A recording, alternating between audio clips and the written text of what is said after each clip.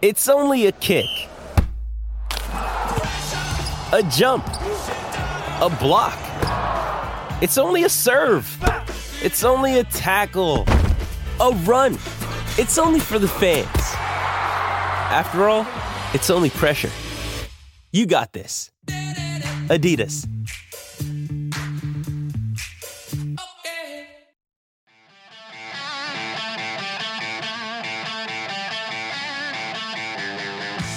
It's time for the VolQuest podcast, where we dissect the biggest news items of the week. Hey, good Tuesday morning, everybody. Welcome to the VolQuest podcast. I am Eric Kane alongside Rob Lewis, Brent Hubbs, and Austin Price. Appreciate you guys for being here. Go ahead and hit the like button. Subscribe to VolQuest on YouTube, on our YouTube channel. If you're watching this and haven't subscribed already, just helps this video get more in front of Tennessee fans. It is the bye week, but no off days here at VolQuest.com. We're going to be recapping all that was Tennessee's 41-20 win over South Carolina. And then we'll talk some recruiting there towards the end. Let's go ahead and start with that win over South Carolina. Brent Hubbs, it was kind of just what the doctor ordered, right? Coming home, dark mode activated, celebrating the 98 national championship team. You played a team with a pulse, and you beat a team with a pulse in a convincing way. Well, you wanted a line of scrimmage, and we're going to dive into all that stuff and break it down. I think, first of all, let me say this, too. Hats off to Alicia and Jimmy Delaney and all the crew that put together what is a football game and an event at Neyland Stadium. Their game presentation, Rob, I think you mentioned this in your 3-2-1. Their game presentation is good anytime there's a game played, but when you throw in all the lights and everything else for a night game, it's hard to find an environment and a presentation better than what Tennessee's given right now. Whether it's a dark mode jersey or a regular jersey, I mean, that is a heck of an atmosphere to be involved in, and hats off to them for all the enhancements they have made. Now, for all that to work, you got to play well, and Tennessee played well in the line of scrimmage, and that's where it starts in this league, and Tennessee was dominant on both sides. Yeah, as you listen to the Exterior Home Solutions of VolQuest podcast, it was a line of scrimmage play we're talking about. Joe Milton did some things, but the story of the night, Austin, was the defense. I mean, you had a great environment, you had a good running game and all that. We talked about line of scrimmage, but it was the defense winning at the point of attack. James Pierce, SEC defensive lineman, causing pick sixes. I mean, the defense was great on third downs. It was everything that the defense set the tone for what went down as a big win for Tennessee. Oh, 100%.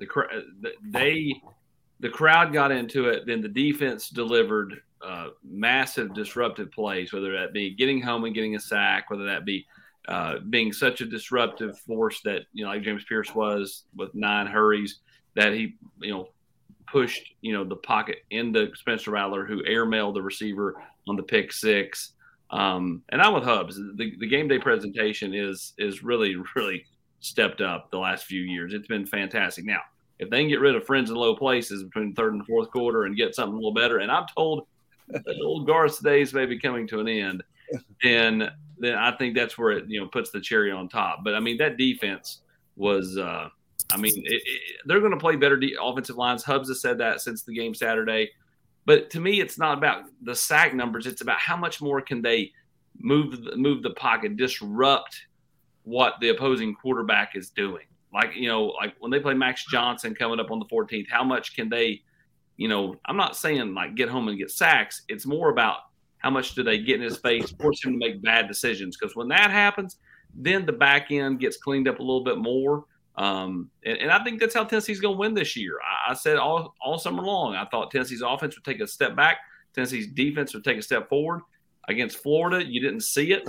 You saw it more the other night. And the question is can they be that defense enough the rest of the year, with the pressures and the disruptive plays up front? And Hubbard, I'm sorry, EC. I just want to say, Hubbard, I know you wrote this, and I made a note of it, but like talking about AP, talking about it's not just the sacks, and it's not just the bad decisions. I mean, South Carolina's staff clearly did not trust their offensive line to hold up in the way they called that game, with the lack of deep shots. And that's a direct result of the pass rush, and then just having no confidence that, Rattler could take a 5 or 7 step drop and, not have somebody in his lap. And especially given the way they killed him last year with a lot of the same parts of the secondary. That was, I thought that was a pretty bold statement about what South Carolina felt about their ability to protect. Well, you just saw Kamal Hadden there on the screen. Of course, he had the pick six, but that pick six was created by the pressure of James Pierce. The official stats, unless they've changed them since Saturday night, had James Pierce at 2 sacks and 1 quarterback hurry. Pro Football Focus has James Pierce at 9 quarterback pressures, most of any player in Power 5 football in Week 5, and 3 sacks. Tennessee overall, 32 quarterback pressures according to Pro Football Focus. 6 from Tyler Barron, 9 from James Pierce, 3 from Omar Norman Lott, 3 from Josephs, 3 from Bailey. Again, we can go down the list. Austin, to your point, it wasn't just the sacks. It was that line playing disruptive football and then the defense following that lead. They're going to play better offensive linemen, but that defensive line as a group, I think as it goes, so will this defense. Well, go ahead, Austin. Sorry. I was gonna say, the Hubbard, when Omar Norman Lott playing the way he's playing, Omari Thomas is playing the way he's playing. Obviously, James Pierce has been a hellraiser off the edge. Tyler Barron has been really good through the first five games of the year.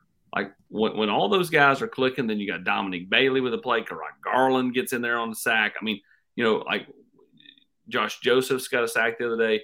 When all of those things kind of conspire, Tennessee's going to be tough to beat because it's going to be hard to score on them.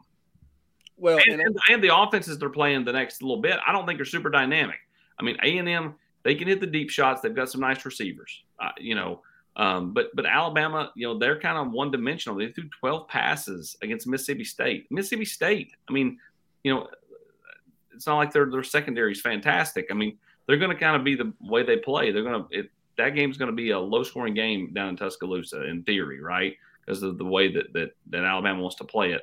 And then Kentucky, another team that wants to run the ball a whole lot. Devin Leary's not been great. So, again, Tennessee's ability to be really good at the point of attack on defense is going to really tell whether Tennessee's 1-2, 2-1, 3-0 in the month of October. Well, and here's the thing, too, with the defensive front. When you talk about what it's not just the pressures and the sacks, it's the threat of those things, right? Yeah. So if you can get them, Rob, if you can get a team or Eric, whoever, in 3rd and long, then all of a sudden, instead of that being a 5-man route and you go empty, you've got to have help in there. So you got to keep a tight end in to chip, or you got to go max protect. Well, when you do, that reduces the number of routes you've got to cover. It makes it easier to play zone and cover 2 in the secondary and do different things like that. It dramatically changes the whole concept of Tennessee's defense, not just in the back end, but how you play and marry things together. If you can get there, and almost as importantly, if the team you're playing is afraid they can't block you without keeping extra people in, it changes what they can do if you can get teams in 3rd and long. And the highlight of that, and I think Tim Banks has not been shy about blitzing, sending extra guys in the past, and obviously that's been a feast or famine situation in the secondary. This year, there's 22 sacks. Only one of them is from a non-defensive lineman. Tamarian McDonald has 1 on a blitz. Other than that, all from guys who are playing with their hand in the ground, which I think that's significant. Yeah, that's a great stat because we talked about it after the game. Brett and I did 6 sacks on the night, all from the defensive line. I didn't know that on the season, all but just 1 sack has come from the defensive line. That's fantastic. And it just further shows like what this defense can be with that front line. The threat of pressure, the threat of having to bring guys in and block and all that attributes to poor play on 3rd down. Tennessee's 32% on 3rd down so far as a defense. 2 of 14 was South Carolina on 3rd downs. 2 of 5 on 4th downs. 21% is all that South Carolina could convert on 3rd and 4th downs the other night. You look at that one from a year ago, Rob. 8 of 11 3rd down conversions for South Carolina. 2 of 2 on 4th downs. Tennessee was great on the money downs because, again, that threat of getting back there. And it's a play on words, I get it, but Rattler was rattled all night long, and even when he wasn't, he was thinking about the last time he was.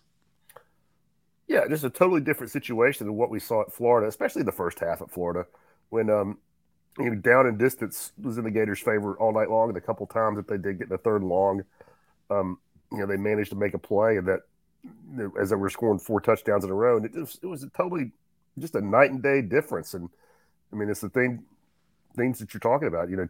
Dominating the line of scrimmage. South Carolina could not run the football. You take out the one, you can't take it out, but outside of the 76-yard run, to start early in the second half, they really didn't get much done on the ground at all. And you put it all on Rattler, which, brings the pass rush into play again. It was, I don't think South Carolina's great, all that, but it was a really nice performance from Tennessee's defense, I thought. I'm going to flip it over to the offensive side of the football, that line of scrimmage, but real quick, I do want to throw out that stat that Brent, had after the game, because I just think it's incredible.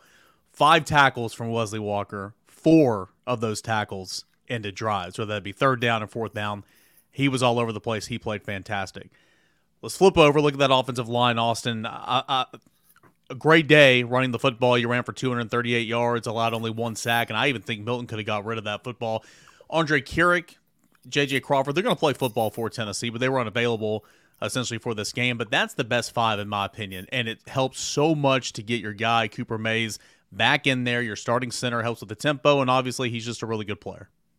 Yeah, again, I think for Tennessee, they've got to go with their best 5 in these crucial games, and figuring out that combination is pivotal.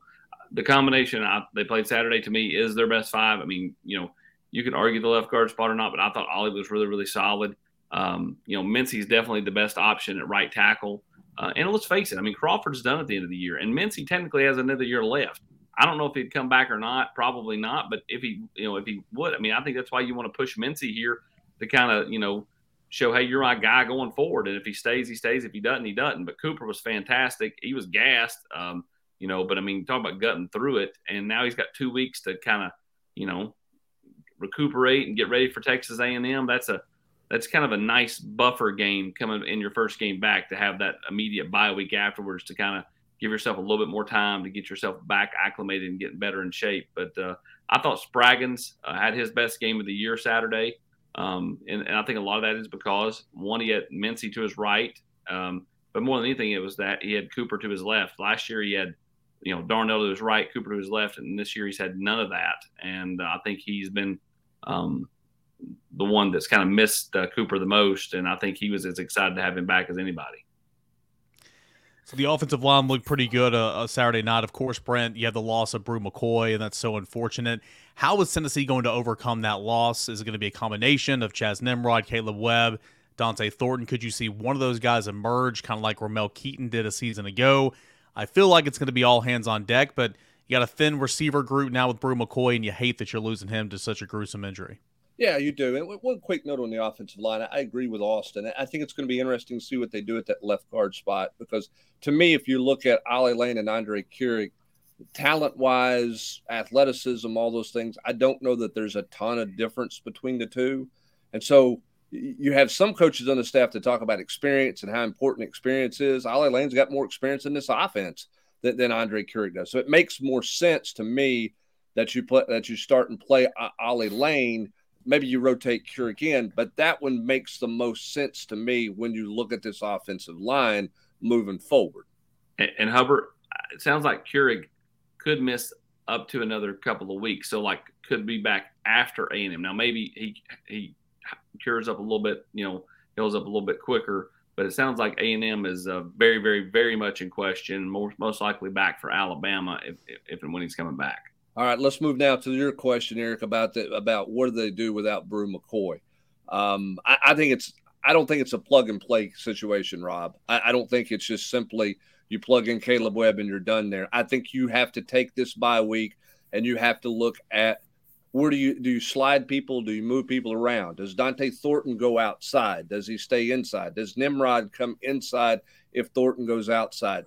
Do you get Dylan Sampson more involved in the passing game? Do you get Jacob Warren more involved in the passing game? All those things I think you have to look at with this team, and maybe you call some things different. It's not just that you plug and play somebody out there. You call some things different too. So I think that's something that you take a long, hard look at this week before you go out on the road recruiting, while you're traveling on the airplane recruiting. If you're Josh Heupel, without Brew McCoy, what's our best plan of attack with the weapons we have to work with, besides obviously a running game that's going to be crucial for this team's success? Yeah, I mean, The first thing I think I would try, and I think a lot of us would try, is to see, can Dante Thornton slide out there and handle it? Just because of the, physically, it's a no-brainer for what he's bringing to the table. But, we're almost halfway through the season now, and I know he's been banged up, he missed a little time, but from what we've seen to this point, does not suggest, like you're saying, that Dante Thornton would not be a plug-and-play option out there. But I think you have to look at it just because of his physical gifts. Can he at least have a package? I think we're going to see a lot of Webb, personally. But I think the biggest thing ever, I think you're going to see this simply a lot more targets for Squirrel White and Ramel Keaton. AP, let me ask you this: you think Webb runs better than Nimrod, or Nimrod better than Webb? I like Caleb Webb. Okay, I don't think there's a ton of difference between the two. The one thing I do think they have lost here. And you go back to the last couple of years, you had Ced Tillman. Before that, you had Jawan and Marquez Callaway, who could literally go up and high point the ball and almost box out guys. I think Jacob Warren is your best option when you're going to throw a jump ball to a receiver type body. I just don't see that with Ramel. I don't see that with even Dante or Squirrel. Maybe Caleb Webb becomes the best wide receiver option. But I do think that part of it you lose with Brew, because I think that was, he could just be kind of almost a bully and box people out if you really needed him to. And then, of course, I think that Jerry and the running backs are really going to miss Brew because, his ability to block down the field. Those yards on those screens too, Austin. He's great. Those yards, extra 7, extra 3, extra 2, extra 9, whatever. That stuff adds up, and I think that's a hidden yardage that Tennessee will miss for the rest of the year. Yeah, I think on those screens, that's the biggest answer you have to fix right there is, can you still be effective with that RPO sideways passing game if you don't have a blocker out there? I asked Eric that question about Nimrod and Webb because I wonder if one of those guys becomes the de facto Javonte Payton for the rest of the way.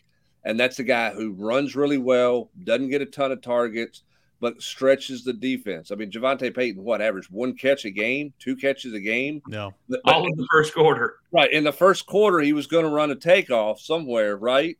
To get everybody's attention on the back end. Do they play that? Because that year it almost felt like they were playing with 2 receivers instead of 3 at times. No offense to Javonte Payton, but once he got his first catch out of the way, then it became Velus Jones and Cedric Tillman on the same side of the field in a 2-man game. So I'm going to be fascinated to see how this offense evolves without Brew McCoy, what it becomes, because I don't think it can be exactly what it's been with the passing game the first 5 games. And it sounds like as much as we want to see it, they're not even going to entertain potentially the thought of D. Williams having a package, right? I wouldn't go that far. D. Williams has been running a little scout team offense here lately. Okay. I just based on the comments from the quarterbacks club, and he's not going to give anything away, but yes, I think that'd be a good idea. I think the head coach will fight it. Now, the question is does everybody else just say, hey, this has got to be a move we make because we just don't have any bodies covered? It's a real concern. Jack Jancek's 3 snaps away from being on the field. And I think the biggest thing is it's just if it was an MTSU, would be an all-conference type kid. But yeah, I think we can all agree, Brent. You wrote this too. It's just at the end of the day, he is too dynamic to only touch the football once, maybe twice a game. Does not mean he's going to be an All-American wide receiver. Doesn't mean he's going to play 20 snaps at wide receiver. But he needs the football in his hands more than once or twice, potentially a game. Well, and Rob, if you watch the Jets play Monday night, right, the rock star from Hard Knocks, who was the undrafted free agent, who became the punt returner, who won the game against the Bills in week 1. Where did they line him up a couple of times last night? Slot receiver. He ran some jet sweeps. Now, the question is, would D. Williams do a whole lot different in that role than Squirrel White? What all can you do with D. Williams? I don't know, but you got a week here to tinker with some things, and you're looking for some dynamics. I don't think it hurts to take a look at it. I don't think he's ever going to play 10 snaps a game on offense, but if he played a half dozen, would it be the end of the world? I don't know. And it could be if you're already throwing 8 wide receiver screens a game, throw 2 to him. Why not? See what happens. Yeah, and because here's the thing, and if I'm playing Tennessee, my punter's not kicking him the football. Oh no. He's just not getting the football. I'm punting it out of bounds. I'm rugby style kicking it, hopping it around or whatever. I mean, I know there's a block in the back, but if you're watching tape to prepare for Tennessee and you see that punt return that he made that didn't count, I'm not kicking him the football. I'm taking as many opportunities for him to touch it out of his hands as I can because of what he's shown the ability to do. So how do you use him if everybody's going to try to do everything they can to prevent him from getting his hand on the football in special teams? And I think most teams are trying to do that. But again, like Saturday when they were backed up to the back of the end zone, I think he had a bad punt. That was just a bad punt. Well, it was just, but didn't you think of the line? I mean, I said in the press box, here comes the line drive because, I mean, like the guy's going to have no time to get it off. Yeah, he's backed up. But again, I'm line driving that one closer to the sideline. You know, I'm not line driving it to the hash, you know, where he's going to field it on a hop or two hops or whatever Dale Carter move he made there to field that punt to get down the sideline. I just think you got to do everything you can to keep it away from him. I don't think you can always keep it away from him when you're backed up like that, but they kicked it to him a couple other times. I'm just not going to take that chance if I'm going against him based on what I've seen out of him so far. Was that a shart? Was that a shart in a pan? What kind of punt return was that? Yeah, well, I mean, disgusting, man. I mean, what was? Never mind. Keep going. I'll refrain from where I was going. We'll roll right along in this podcast. Hey guys, want to tell you about a proud sponsor of the show, that is Bird Dogs. Bird Dog stretch khaki shorts designed to fit slimmer through the thigh and leg to give you a sculpted look. And the shorts, they do the exact same thing as Lululemon, but they fit way better. They fit better than regular shorts because regular shorts are made of stiff, restricting cotton, but Bird Dogs has fixed this issue by inventing a cloud knit fabric that looks just like khaki, but it stretches so you don't have to sacrifice movement in your everyday life. Plus, with Bird Dogs, they've invented this anti-stink sweat wicking fabric that helps you stay cool and dry all day long. The versatility, it's the name of the game with Bird Dogs. You can go to meetings, you can go to church, you can go to the gym, you can lounge around in them, you can go to church, whatever the case may be. With Bird Dogs, those slacks, those shorts, they have got you covered, and you feel good while doing it. Feel good while wearing them. Go to birddogs.com/VQ. Enter that promo code VQ for a free Yeti-style tumbler with your order. That's birddogs.com/VQ or promo code VQ for a free Yeti-style tumbler. You won't want to take your Bird Dogs off. We promise you that. And as always, a big shout out to our proud presenting sponsor of the VolQuest podcast. That is Exterior Home Solutions. Life happens, and damage to your home can be extremely stressful. That's why it's important to find someone who offers efficient, quality work with financing options. Exterior Home Solutions, they value not only family, but community. And they're who I call when life happens, and you should too. Hey, it's Kaylee Cuoco for Priceline. Ready to go to your happy place for a happy price? Well, why didn't you say so? Just download the Priceline app right now and save up to 60% on hotels. So whether it's Cousin Kevin's Kazoo Concert in Kansas City, go Kevin, or Becky's Bachelorette Bash in Bermuda, you never have to miss a trip ever again. So download the Priceline app today. Your savings are waiting. Go to your happy place for a happy price. Go to your happy price, Priceline. Mother's Day is around the corner. Find the perfect gift for the mom in your life with a stunning piece of jewelry from Blue Nile. From timeless pearls to dazzling gemstones, Blue Nile has something she'll adore. Need it fast? Most items can ship overnight. Plus, enjoy guaranteed free shipping and returns. Don't miss our special Mother's Day deals. Save big on the season's most beautiful trends. For a limited time, get up to 50% off by going to BlueNile.com. That's BlueNile.com. Big thank you to Exterior Home Solutions for making this coverage possible. 5 games in, Tennessee has a bye week this week, a chance to recharge, regroup, get healthy. But kind of going into this stretch now of SEC games, Austin, where is Tennessee better than you thought that they were going to be? And maybe where is Tennessee worse than you thought it was going to be?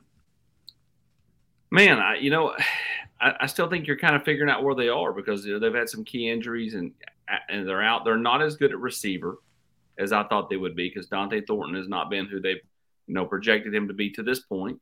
And obviously Brew McCoy's now out. I do like what they're getting out of Caleb Webb. And we'll see more Chaz Nimrod from here on out. On defense, I think that they're even better on the defensive line than I thought they would be. I think that I thought they would be good, but I didn't realize they'd be this disruptive. And I know they didn't play great at Florida, but I think that was more game plan than anything else. And I think they wish they had a do-over for how they played Florida defensively. But that'd be the two units I would roll with. Rob, where has Tennessee kind of impressed you, and maybe where has Tennessee come up short, kind of entering the season? Your thoughts? Well, I mean, you have to say defensive line for sure. And I'm not one of these people that's super critical of him, but I did think Milton would be better. I thought that I thought we would see more Clemson, Joe Milton than what we has. And I'm not one of these. I don't think he's been awful. I don't think he's the reason Tennessee lost at Florida. But he's just. I just thought he would be more accurate. And a little more in control based off, everything that we heard in the spring and the fall. And I guess that would be my biggest takeaway. And again, I'm not one of these people that thinks, you bench him right now and all that. I just thought he would be better. I would agree with that. From my assessment, I think that, Joe Milton's certainly not the reason Tennessee losing some games. We talked about him on the Rocky Top Rewind and that being a game manager, because that's what he is right now, the best looking game manager in the country. He's not losing you games. But, Brent, I too, along with Rob, I thought he would be better to this point. There's a lot of football left. Maybe that's kind of where I've been wrong so far, but I agree with Austin. Defensive line's been good. Wide receiver at points and times not been as strong as I thought so far, but Tennessee's still very much figuring it out. Yeah, I mean, my disappointing surprise, I thought they would be better overall in the vertical passing game than what they've been. And I think everybody goes into that. Now, getting Cooper back helps you protect up front a little better. Maybe that helps your vertical passing game, but they just haven't played very well 20 yards downfield in the passing game like I thought they would. So we'll see where that goes from there. In terms of individuals, the three most impressive or surprise players for me to this point, I thought Jalen Wright had made a step. I didn't know he had made that big of a step. And his physicality in the run game. We knew James Pierce had a ton of talent. Could he put that talent together? I'm surprised he's done that to the degree that he has so far. I mean, he's becoming a much more complete player in front of our eyes. And Austin talks about it all the time, contract year. Nobody's playing their contract year better right now than Tyler Barron is. That's the Tyler Barron that you thought was in there for several years. Now, I know he's staying healthy, but his stat line against South Carolina was nothing. He didn't have a stat line basically against South Carolina. I thought he played really well in that game. I thought he was super disruptive, created a lot of problems for his teammates that they capitalized on. He's been as big a surprise to me as anybody on this team through 5 games. This is a big surprise. I mean, it's not like the biggest storyline. I'm really surprised. How surprising is it Tennessee's legit playing 2 freshman linebackers in Carter? And I wanted to ask you last night, however, I was afraid it was too late to call. When is the last time that they have legit played 2 freshman linebackers at the same time as part of the 2 deep? I couldn't remember. I couldn't come up with anything. No, I mean, I don't know when that would have happened. That you would have played. I mean, maybe it's happened somewhere along the way that I don't remember. I mean, Mayo played as a freshman. I don't remember who all was beside him. But I listen. No one ever from now on should ever criticize Brian Jean-Marie or wonder whether or not they're willing to take. I mean, that guy is rotating and has generated rotation since he's been here with some guys that you're not really sure why they're rotating. And for him, Austin, to put guys in the situations he's put them in the last 2 weeks. I mean, Aaron Carter's on the field against UTSA on a 4th down play. He makes a great play on. Then you look up last night or Saturday night, they're in some critical situations, and both of them are out there. I mean, Brian Jean-Marie says, hey, I trust you. Prove me right. And those guys are starting to prove him right because I think they're getting better almost quarter by quarter, half by half, not just game by game. Well, and I think that specifically the defensive side of the ball, and probably more so the front 7, they realize that they've got to push some of these younger guys along. That and the fact that, I mean, kids get this, they get disgruntled over there when they're not playing. And so, I'm not saying they got to play 40 snaps, but getting a kid 7 to 12 snaps goes a long way to keeping that kid satisfied for next year when he's going to play you 45 or 50 snaps. And, T. Lander has worked extremely hard. He's been one of the more diligent workers in that entire defensive side of the building. And then, of course, Arion Carter as well. So, they are really putting themselves, in a position where they're going to help this team going forward. And they're only going to be that much better if Keenan Pili is able to come back at the tail end of the year. How much better will that group be just because they've all played, they've all been forced into action? And you can say that same thing for the Webbs and Nimrods now. And, we'll see who else can help this team over the next few weeks. Yeah, it's one thing. It's to me, Eric, it's one thing to play guys, to give them a little run, to keep them jazzed up. Clearly there was a plan going into the UTSA game. Hey, we need to get Nimrod and Webb on the field. Okay, not worried about losing that game. We need to get them on the field, get them some run, and kind of get that going. Now, because of the injury to McCoy, they're going to have to play them. But there was a plan against San Antonio, UT San Antonio, to play those guys for the very reason Austin's talking about, to make sure they're engaged and not disgruntled. Brian Jean-Marie's doing something different. He's taking 2 freshmen and he's putting them in super high critical, big-time situations because he's totally believing in those guys. I get what you're saying, but what BJ is doing with those guys in key moments is you just haven't seen that. And that's a credit to him and his trust he has in them. That's a credit to their work ethic and the development they're having at that position. Yeah, 100%. I agree. Most coaches don't do what he's doing. They roll with the old heads, even to sometimes the detriment of the team, because they know that, this guy knows what he's going to do. He's not going to mental us. Right. He's not going to Nigel Warrior at South Carolina, Right. But at the same time, those guys can make some plays too. And so it's a give and take. He couldn't do that in years past. And this is an off-season conversation, but just quickly as we wrap up the Brian Jean-Marie talk, I think he's done the most with what he's had so far here as an assistant coach. He's been brilliant. He had nothing the first couple of years outside JB. We made the joke about this team won 10 games with some of the guys they had playing last year, and it's true. It's truly incredible, the management, the strategic behind all that, but forcing these guys in there to get some action because you're going to have to count on them. I don't think that they envision counting on some of these guys as much because of the Keenan Pili injury, but here you are. And, you're going on the road to Tuscaloosa.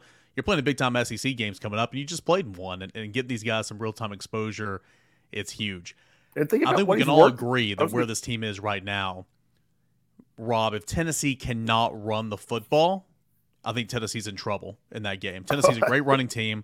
If Tennessee is shut out and can't run the football, I don't think you can hang around and make things interesting like 2021 at Alabama where Tennessee couldn't run the football and it was a one-score game in the fourth quarter, whatever it was. Tennessee's got to run the football. No, and it's just, Joe Milton's a different quarterback than Hendon Hooker. Hendon Hooker could cover up a lot of stuff. Even if it wasn't, complete the pass. Buying 2 or 3 more seconds and get out of the open field. So, Joe could – you could win with Joe playing complementary football. I think that we can all agree with that. But I completely – you're not going to win if he's looking at a lot of 3rd and 7, 3rd and 8s. Yeah. And maybe that improves as the year goes on, but I think that's kind of what we know through 5 games. Hey, that's what you know about Josh Heupel, the Josh Heupel era.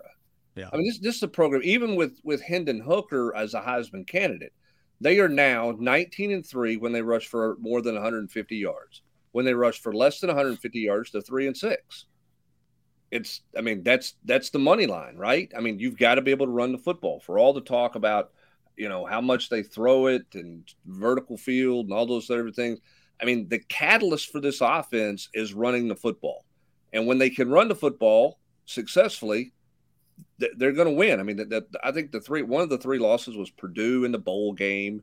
Another was Ole Miss when they let Ole Miss run for 300 yards against them. Those were year 1 games. You look at where they're at. 150 is the big number. If you can get there, they're going to give themselves a chance to win every game that they play the rest of the way.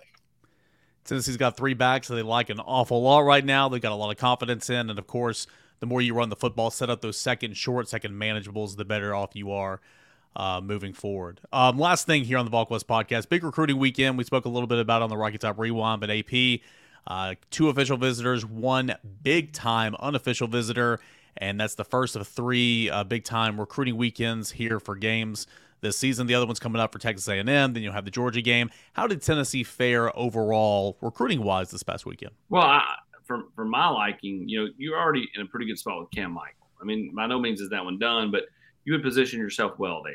He comes up, first time he's here, atmosphere off the charts, right? But the other 2 kids that we're talking about, one official, one unofficial, Daniel Hill, who, again, was a long shot for Tennessee going into the visit. I still think that Alabama would be the team to beat, but I think Tennessee's giving him something to think about, and I think South Carolina all of a sudden is not Alabama's biggest competition anymore. I think Tennessee is. But, I mean, he's sitting there in the stands as a running back. Well, I mean, Tennessee runs for 238 yards. 3 running backs averaging 6 and 7 yards a pop. They each have a score. You have a 100-yard rusher in Jalen Wright. If you're Daniel Hill, you're like, oh, wait a minute now. I like the way this offense runs. In the same vein, you've got Jordan Seaton, big offensive lineman. Tennessee's moving people at the point of attack. They're having a lot of success in the running game. Atmosphere's off the charts. All of a sudden, Florida and Alabama are now joined by Tennessee at the top of the race for Jordan Seaton. And, I know the RPM says Ohio State, but again, I think the top 3 are Florida, Alabama, and Tennessee. That they did as well, and the game transpired as well as they could have hoped for the kids they had in attendance, right? Yeah, absolutely. And when you look at, Tennessee has an off week this weekend, it's a chance for coaches to get out and go see guys. I know you'll have a ton of this in the War Room coming up later in the week, but who are some guys Tennessee's going to be trying to get out and see this past weekend? And then obviously some headliners already on the docket that's supposed to come in for the A&M game. Well, they'll be around the state, but they'll also head over to North Carolina. Could very well head to Mississippi. That some of the travel's not been totally set in stone yet. I think a lot of it depends on kind of where Tennessee feels like they're at. Where do they feel like they're at with Daniel Hill? Is it beneficial to go see Daniel Hill this weekend? I think they'll be in the state of Georgia, and then wouldn't surprise me to see some in the state of Florida. But I think Tim Banks is probably going to head out and see those junior college defensive linemen, and we'll see who joins him, who doesn't join him. But either way, I think Tennessee's going to have a huge contingent out there as they coaches bounce around a lot on Thursday and Friday. Let's go around the room real quick as we say goodbye. Brent, let's start with you. One thing Tennessee needs to work on this off week. Again, it's time to get healthy, rest, recover, and all that, but you're still putting some work in. One thing Tennessee needs to emphasize this next week. I just think it's clean up the passing game. Get a better rhythm there. You're going to move some receivers around, get your chemistry, whatever you need to get going there. I think that's the one key thing. If you can unlock that one, this offense becomes really dangerous, much more dangerous because of your ability to run the football. So I'm going to look on the offensive side of the ball and go with the Tennessee passing game. Just got to be more efficient, more cleaner than it's been. Rob Lewis. I'll just say because of the injury to Brew, what are you going to do there? What's your, not just cleaning things up, but what's your personnel, look like? Are you shuffling your 2 deep? Are you moving like we talked about earlier? Does anybody have to move from outside, inside to out, or out, vice versa? And what's your answer to losing a really big piece of the puzzle? And to a lesser degree, but just you got Cooper back. You move the offensive line around. Just get reps, get some chemistry there to, since you've only played one game with that essentially brand new combination. Yeah, I'm going to go with the wide receivers too. I think it's important to figure out they're going to find some way to be creative. Again, like Nathan Leacock, I don't think is close to going on the field. I think if they had to push somebody out there, it would probably be Jack Jancic, over Leacock, just because, lengthen the system, understands, where to go, all that stuff. We'll see, though. But either way, Tennessee's got to find a way to be creative, whether that's using Cam Seldon out there some, using D. Williams, Dylan Sampson in some kind of role where he's split out wide a little bit. Or as Hub said, use Jacob Warren more in that role. I think it's something that you have to figure out where you're at. And they need to be over there rehabbing that hamstring for Dante Thornton because he that's something that kind of flares up, but they can't really afford for it to flare up a whole lot. And let's face it, Squirrel White is still tiny. He's a big hit away from being knocked out like he was over the Virginia game, and so you have to be cognizant of some of these things. Tennessee's going to need more wide receiver depth down the stretch. the A&M game will be the exact halfway point of the season. We were sitting up there in the press box, drive number 1 of the game for Tennessee offensively, and Squirrel White, they kept feeding it to him, and he was tapping. He was like, I need a break. And we're like, well, who's going to go in? I mean, like, you're tapping, but who's going to play slot? Chaz Nimrod played it a little bit later. But to be different from the three of you, I would go on the defensive side of the football. 4th straight game, 10-plus missed tackles. Want to clean that up. Took a step in the right direction. We pointed out it was no members of the secondary had a missed tackle, so it was up close around the line of scrimmage, which is good. You're going to have missed tackles. It's football. But just continue to try to sharpen that up and clean that up, because missed tackles have come back to haunt you a little bit this season. Yeah, and I think defensively, if you're looking at things, they've got to eliminate the big play. I mean, I think that they've played and done a lot of really good things and have gotten better. But you go back, you got a 70-yard plus run for a touchdown in the South Carolina game. You had a 43-yard touchdown in the UTSA game. You had a 60-yard touchdown run or whatever it was in the Florida game. You had a 42-yard run on a quarterback 4th and 2 play against Austin Peay. They've got to eliminate that big chunk play that's a result of their own self-inflicted wounds, misfitting a run gap, missing a tackle, whatever the case. I don't think they've been got in terms of, just stunned by what's going on or lost somewhere. It's just they've misplayed a couple plays, and it's led to big gash plays. They've got to prevent that moving ahead. Exterior Home Solutions brings you coverage of the VolQuest podcast. If you need roofing, siding, windows, or a garage, contact Exterior Home Solutions. They've been local and trusted since 1999. 865-524-5888 for a free estimate. Give them a call today or visit them online, exteriorhomesolutions.com. Tennessee has a bye week, but still on the practice field getting some work in. Texas A&M coming to town on October the 14th. Tennessee is now 4-1. 1-1 in SEC play, and we'll be back on Thursday to answer all of your mailbag questions. For Brent Hubbs, Austin Price, Rob Lewis, I'm Eric Kane. Be sure to like and subscribe to this video and this channel as we continue on here on the VolQuest podcast.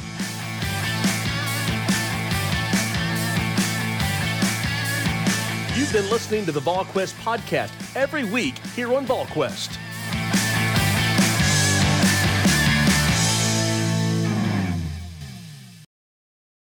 With the Lucky Land Slots, you can get lucky just about anywhere. This is your captain speaking. We've got clear runway and the weather's fine, but we're just going to circle up here a while and get lucky. No, nothing like that. It's just these cash prizes add up quick. So I suggest you sit back, keep your tray table upright, and start getting lucky. Play for free at LuckyLandSlots.com. Are you feeling lucky? No purchase necessary. Void where prohibited by law. 18+ terms and conditions apply. See website for details.